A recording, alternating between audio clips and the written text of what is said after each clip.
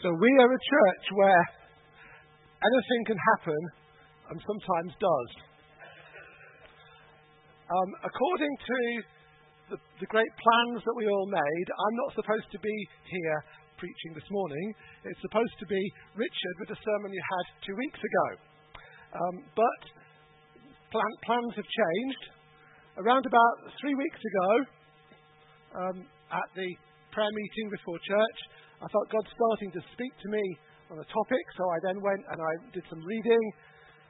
I then briefly shared something on the church members meeting that week, and Alan has asked me to work that up into a sermon and to come into this slot, which we didn't know was going to be free at the time. So there's something is going on there with God. So if you were at that members meeting, you will have heard some of this before.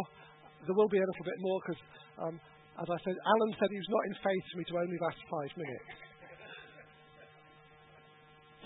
Okay, we're going to start with a passage from Joshua, which is going to be on the screen there. It's Joshua chapter 3, verses 1 to 6, and then 14 to 17. If you've got a Bible, you can turn to it. If you want to just read on the screen, you can do that. If you want to just listen as I read it, you can do that as well. If you want to do anything that's not those options, you can do that too. Okay, so this is about the people of Israel crossing the River Jordan and entering into the Promised Land. Then Joshua rose early in the morning, and they set out from Shittim. And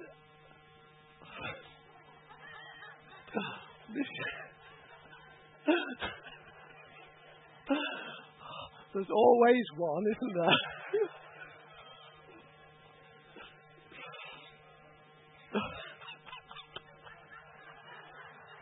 Anything can happen and usually does. Okay, and they came to the Jordan, he and all the people of Israel, and they lodged there before they passed over.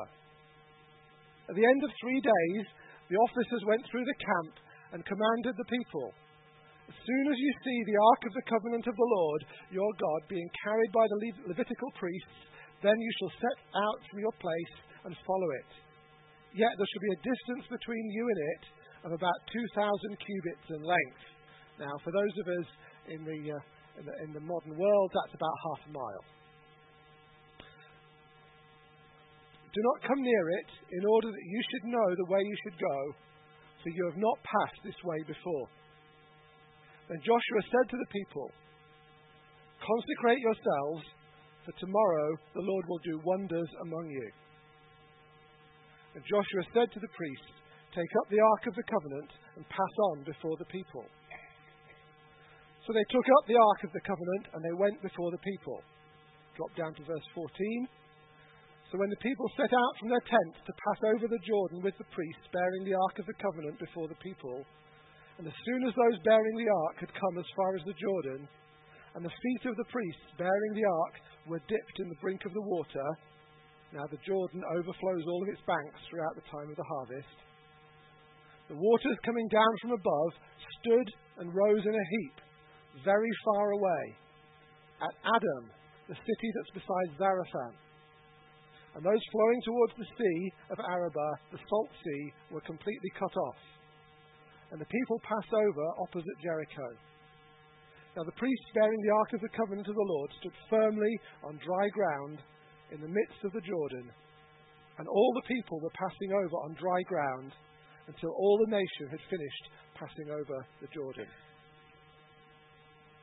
And out of this passage, I want to draw out 4 points, and I'm going to elaborate on those in a moment.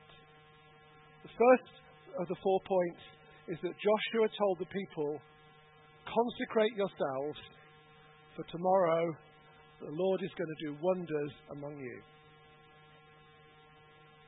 The second point is that it was only the priests who were carrying the Ark of the Covenant who got their feet wet. Everybody else was on dry ground. The third thing is that the water was cut off a long way from where the people crossed over. And the fourth thing is that every person who crossed over that riverbed had their own journey of faith while they did that. So why am I talking about this passage? It's a very good passage, and we could do a nice intellectual Bible study on what this means. But what I felt was that God was speaking to me that it has direct application to us in Emmanuel Church at this time in our walk with God. So let's think about where we are and how where we are relates to the people then. They were about to go into the promised land. So what is for us the promised land? And in order to find that out, I'm going to remind you of many of the prophetic words that we have over the church. This is what God has promised us, and this is the promised land that we will go into. The first one is a word that came well over 20 years ago, and which has in fact shaped the church. And I think if anybody hasn't heard it at least multiple times, then you must be quite new among us. And that is that God told us to go to the nations, and he would give us Durham. Now, at that point, Alan was definitely a home bird. He thought he needed his passport to cross the T's, and you would never have caught him going abroad, apart from perhaps in his caravan to France. Now, both him and the rest of the church, we suddenly had our eyes lifted to look to the nations. It has been a complete transformational word. But we have not yet seen the fullness of him giving us the city or the county, giving us Durham. There's another word from much the same time, which was given by somebody who used to be a member of this church at that time, has now moved on elsewhere. And this was that as we as a church grew, we would be like a plant that is planted in a plant pot, and as the roots grow, so that it becomes pot-bound, we would be transplanted into a larger pot. And then, over time, we would fill that pot and we would be transplanted into a larger pot still. The next ones are coming slightly more recently in time, I think around about 5 years ago, that Ginny Bergin, who's a recognised prophet who is from one of the New Frontiers churches in Sheffield, she came and she spoke a very powerful word over us from Isaiah chapter 54, which said, "Enlarge the place of your tent, stretch your tent curtains wide, do not hold back, lengthen your cords, strengthen your stakes, for you will spread out to the right and to the left."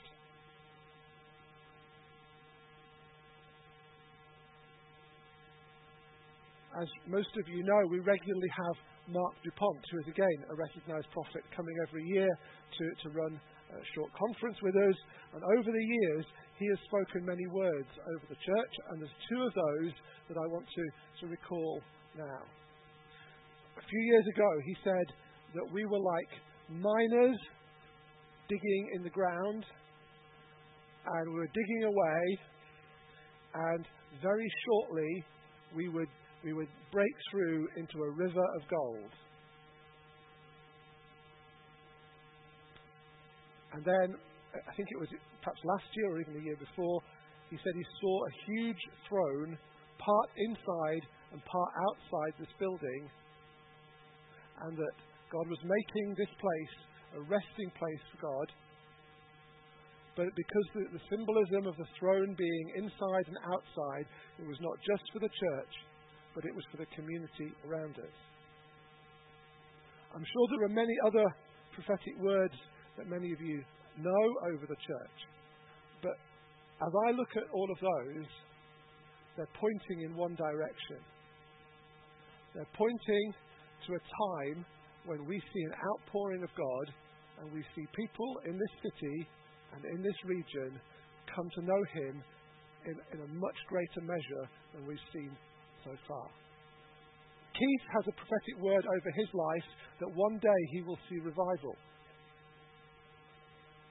Revival is a difficult word because we actually, all of us, have a mental picture of what it's like by reading some of the old stories. And I can almost guarantee this, but I daren't say that I can guarantee it. It will not be the same as it was on previous occasions because God is a God of infinite creativity. But I believe that we are going to see an outpouring of God. We're going to see that river of gold.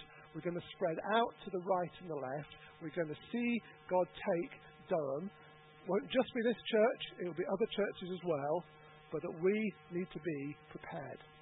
That is our promised land.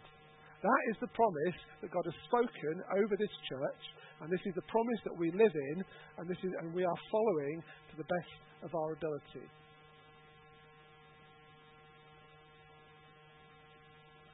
So what is hindering us in fulfilling that word? One thing is, this building is full. If we have an outpouring of God with tens, hundreds, thousands of people coming to know Him, we would not fit them in. You may look around and say, there's plenty of chairs here. Well, there are. We have 80 to 100 children, and they fill every other room in this place. Probably the most pressing thing is actually there isn't enough room for our children in here. And I would think it would be a tragedy to have to turn families away because there wasn't enough room for the children. And several Sundays, this room is getting very, very full. We're not yet in the position where we're bursting at the seams, but we're heading that way. And so this building is a hindrance. And so God has given us a vision for a larger place. And that building is not the promised land. It is not the thing that we are looking towards. It is merely the tool that we need to get to where we need to go into the promised land. The goal for the people of Israel was not to cross the Jordan. The goal was to get into the promised land. But in order to get into the promised land, they needed to cross the Jordan. Right?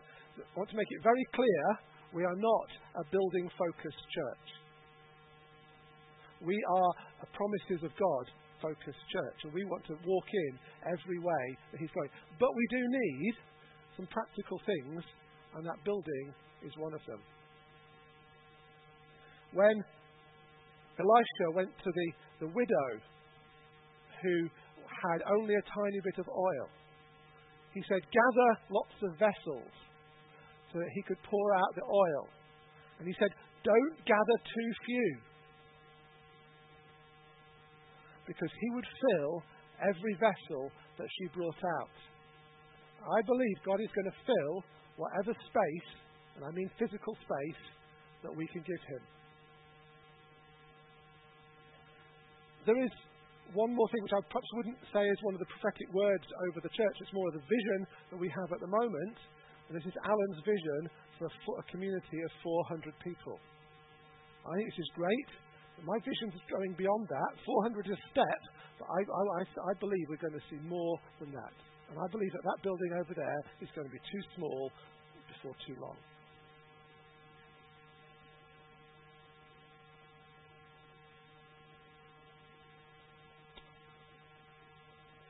So the people of Israel faced an impossible task. There was the promised land, they could see it. But there was this river that was in flood in the way. Physically, humanly speaking, we have an impossible task. In order to make that building usable, we need to raise £1 million. And I'm not looking around and seeing very many millionaires around here. I may be wrong, I may be misjudging you, and if so, that's great.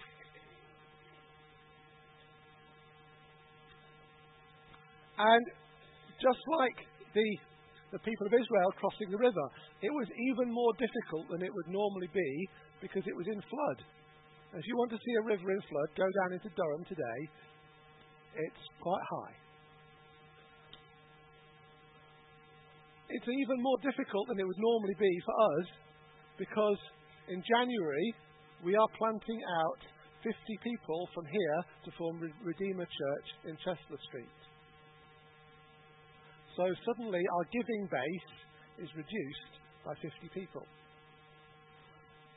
With God, that's not a problem, but in the naturally speaking, you wouldn't do this at this time. However, we're trying to follow God. As I was preparing this, I was just struck because in my day job, I'm involved with various other building projects, and I was struck by the contrast between the way we are attempting to raise money for this building and the way the world does that. In the world, we would have a donations campaign, and if you donated a certain amount, you might get invited to a fancy dinner to say thank you. If you donated another bit, you might have your name on a plaque inside the door. And if you donated a huge amount, you might have a building named after you. And there are various buildings across the university which have got bland names at the moment because they're hoping for some big donations. We're doing this in a very different way, but there is in fact just one similarity between that. This building is going to be called the Emmanuel Centre. It is going to be named after Jesus, who is the one who gave it all. He is the biggest giver. In fact, he is the only giver because everything that we put into that offering is coming from him and the resources that he has chosen to give to us. So it's very different. We're not going to have a fancy dinner. We're not going to have a roster on the wall, but we are going to name the building the Emmanuel Centre. Getting this money is a trivial thing for God. He has all the resources in heaven and on earth. So what is going on at the moment? The thing that is difficult for him is to change our hearts, because he has chosen to give us free will. And it would be easy for him to just give us the money like that. Actually, he wants to take us on a journey of faith so that we can trust him more and more. Because actually this is about training us so that when we see this outpouring, we are more and more dedicated to him, with more and more of everything that we are at his disposal. So let's come to my 4 points. Joshua told the people, consecrate yourself, for today God will do wonders, or perhaps even tomorrow tomorrow the Lord will do wonders among you. Today, tomorrow, it's all the same for him. Consecrate is not one of those words that you would actually find people in the street using. So I thought that I would get a dictionary definition about this. So I've got 2 dictionary definitions. The first one is from Collins Dictionary. So, missed that moment there, didn't you? From Collins Dictionary, to make or declare sacred or holy, to sanctify, to dedicate one's life or time, etc., for a specific purpose. And Webster says to devote irrevocably to the worship of God. And what I would like to encourage each of us to do is to consecrate ourselves before God. Many of us have done this many times, but I think it's a fresh season of consecration to say, here am I am yours, everything I have, all my time, all my energy, all my health, all my money, all my God-given gifts, here are yours. But I believe that as we consecrate ourselves before him, he is going to do wonders among us.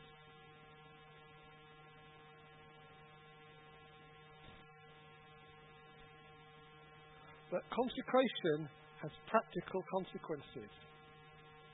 This is what James says about faith. He says, what good is it, my brothers, if someone says he has faith, but does not have works? Can that faith save him? If a brother or sister is poorly clothed and lacking in daily food, and one of you says, go in peace, be warmed and filled, without giving them the things needed for the body, what good is that? So also, faith by itself, if it does not have works, is dead. When I was a young Christian, I found that was a very strange thing. Are we doing works in order to gain favour from God? No. We're doing works because of what God has done in us.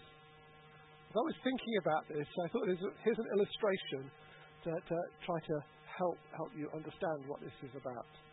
When we see the wind blowing, we'll see a tree shaking. But if I went and I shook the tree, that wouldn't create the wind. And it's the same thing. If we have faith in ourselves, there are physical consequences and actions that can be observed. Like the tree shaking in the wind. We can't see the wind. We can see the effect of it. But if we just shook the tree, it wouldn't create the wind. I'm not asking you to work something up. I'm not doing something that's going to work up your emotions. I'm asking you to consecrate yourself before God. And that's going to have practical consequences. And I don't know what they are, and they're going to be different for each of us. And I'm not going to try to dictate to you what those consequences are in your life. The second point, the only people crossing the river who got their feet wet were the priests who were carrying the Ark of the Covenant. At the moment, particularly Alan and Jenny, our treasurer, who have been masterminding this, but to another extent, the rest of the elders, we are stepping out in faith. The river hasn't yet parted, and some rather damp feet down here. If we are doing this not at the instruction of God, and if he doesn't come through, we have a very large biscuit tin on our hands. A very expensive, large biscuit tin on our hands.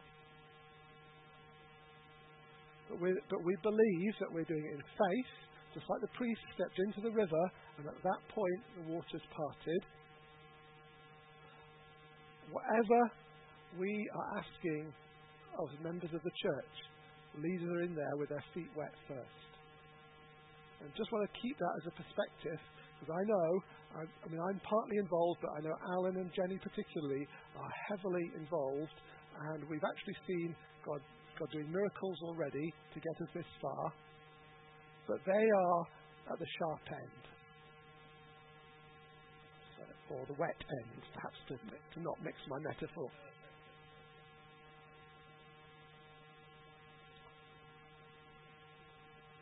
The third point, the water was gathered a very long way away. And if the water is representing the potential financial difficulties each one of us face, he's going to keep it a long way away. We were already praying for people who need financial provision in their life.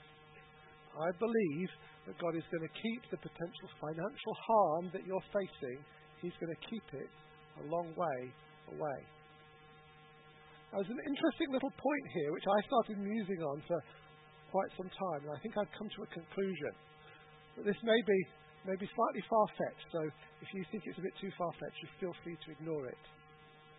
The water was gathered up at a place called Adam, a town called Adam. This is the only place in the Bible where that town is mentioned. The name of the town is the same as the name of the first man, Adam and Eve, Adam. But that town is the only time it's mentioned. And I was wondering, is there some significance in that? Well, in the Bible, the word Adam is often used as a synonym for our life without Jesus. So in 1 Corinthians 15 verse 22, it says, "For as in Adam all die, and as in Christ all are made alive." And I don't think it's too far-fetched to say that God is going to remove the financial obstacles that you're facing as far as He has removed your old life, which is as far as the east is from the west.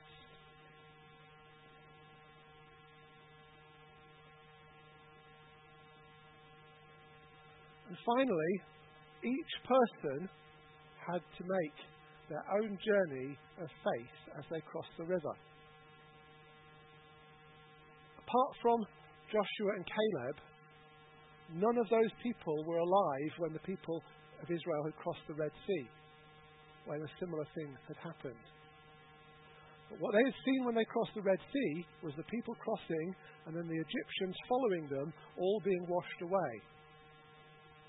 Now, can you imagine that story being told and retold as the people were wandering around the desert? Can you imagine mothers telling their child, "Be good, or else God might wash you away," like He did with the Egyptians? There was an understanding of the wonders of God, but also the danger as well. Every one of them had to walk across that ground for themselves. And every one of us, as we come before God and say to Him, "I consecrate myself to you, all I have is yours," He's going to speak to each one of us to say what He wants us to give. It might be, He tells you to give nothing. It might be, like the young man who came to Jesus, He says, "Go sell everything you have and give it." Probably it's going to be somewhere in between. I don't know, and I'm not putting that onto you. It's your responsibility. It's your journey of faith before God. All I know is that with my journey of faith, I've been to Him and I have put into these envelopes what He's told me to put in this time. And I talked to Chris and we were both in agreement. And I know that several other couples around the room have done the same. Because I'm convinced that just as Paul said to the Philippians, "My God is going to supply all of your needs according to His riches in Jesus."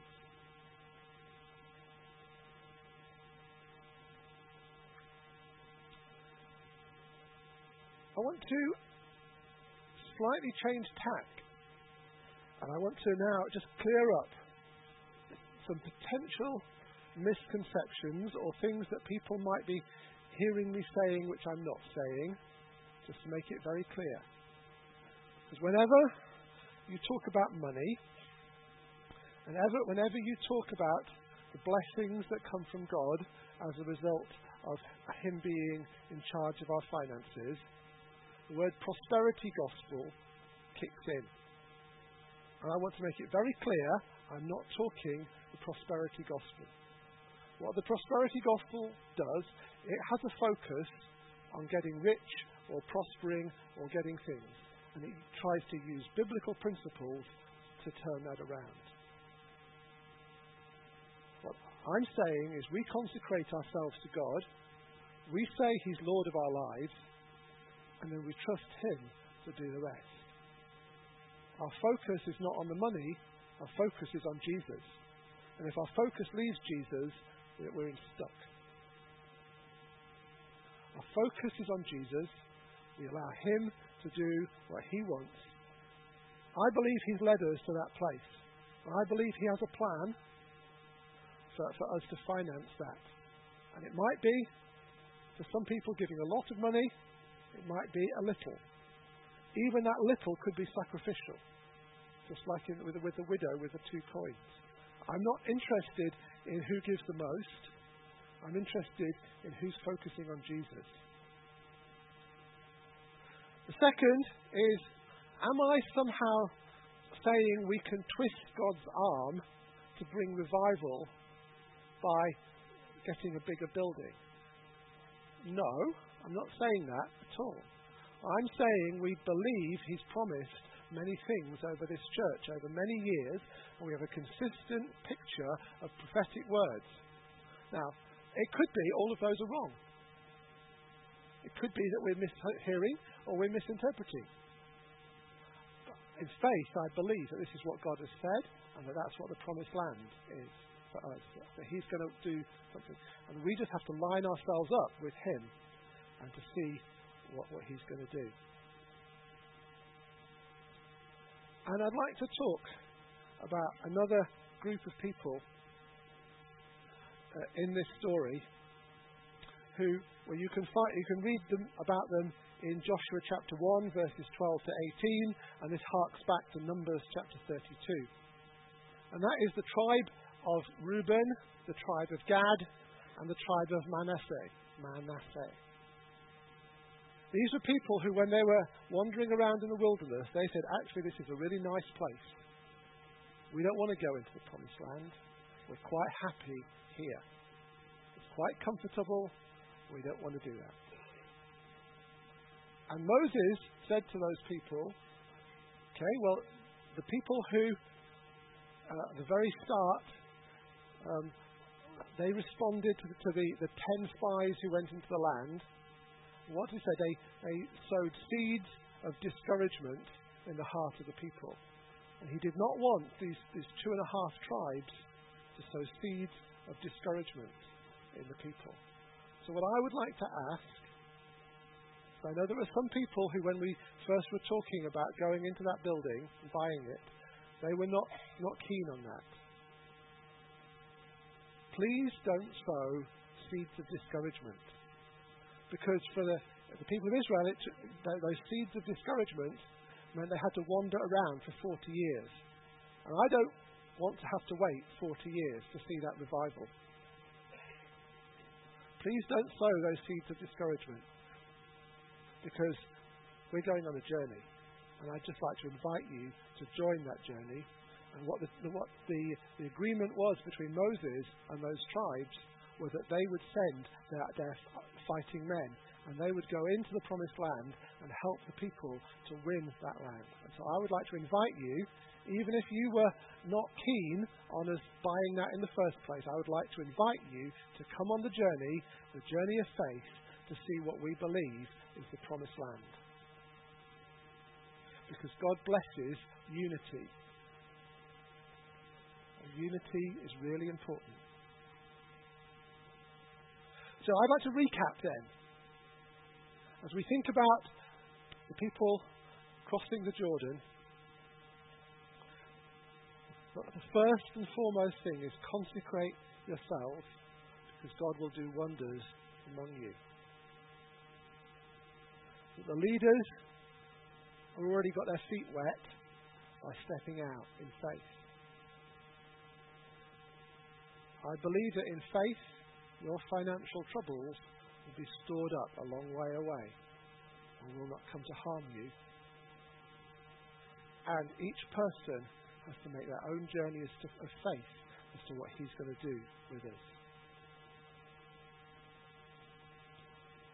And finally, in the next chapter, in Joshua 4, he tells the people to pick up stones from the center of the Jordan, one for each tribe, to serve as a memory of what God was doing among them. We already have many stories and memories of what God did bringing us into this place. And I'm going to just remind you of a few of those.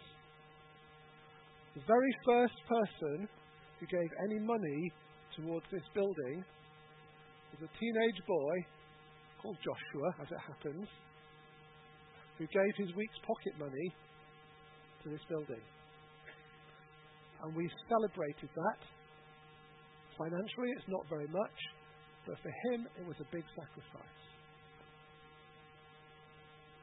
Another slightly similar memory stone is if you go out into the foyer, you will see framed on the wall some Indian money. When Alan was out in a very, very poor village in India, he was talking about our project to buy this building. And they spontaneously held an offering. These are people who live from hand to mouth and have nothing. And they gave us what they had, and we felt that was too precious an offering to just put in as a few pounds, which would get lost among so many. So we have framed that as to honour what they have done for us, the sacrifice that they have made. On the other side of the coin, we also have those stories which we like to tell of a special offering, just like this one, where we raised £200,000 in a single offering, and that actually was a key to some of the people who we needed to convince that this was viable, to see them change their minds. And the other stories of us meeting and praying when the planning permission people were turning us down, we prayed, and those planners within a week got jobs elsewhere, and the new planner who was favourable came in. We have seen the miracles of God and the provision of God. We are going to have stories like that and memories like that.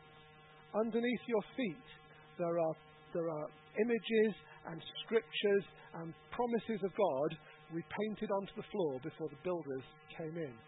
You are standing on the promises of God. And right now we're going to make another memory for you to hold on to see the faithfulness of God. The doors at the back are open. We are going to walk over into the other building. And when we're over there, I am going to lead us all in a prayer of consecration before God. And then I would invite you to pray your own prayer, do your own business with God. And then after that, we come back, we have tea and coffee, we pick up the children. So the doors are open. If the stewards could help to just guide people across the way. Ian is there. He is going to lead us. He is our priest with wet feet, going to lead us into the Jordan at any rate, not quite the promised land yet.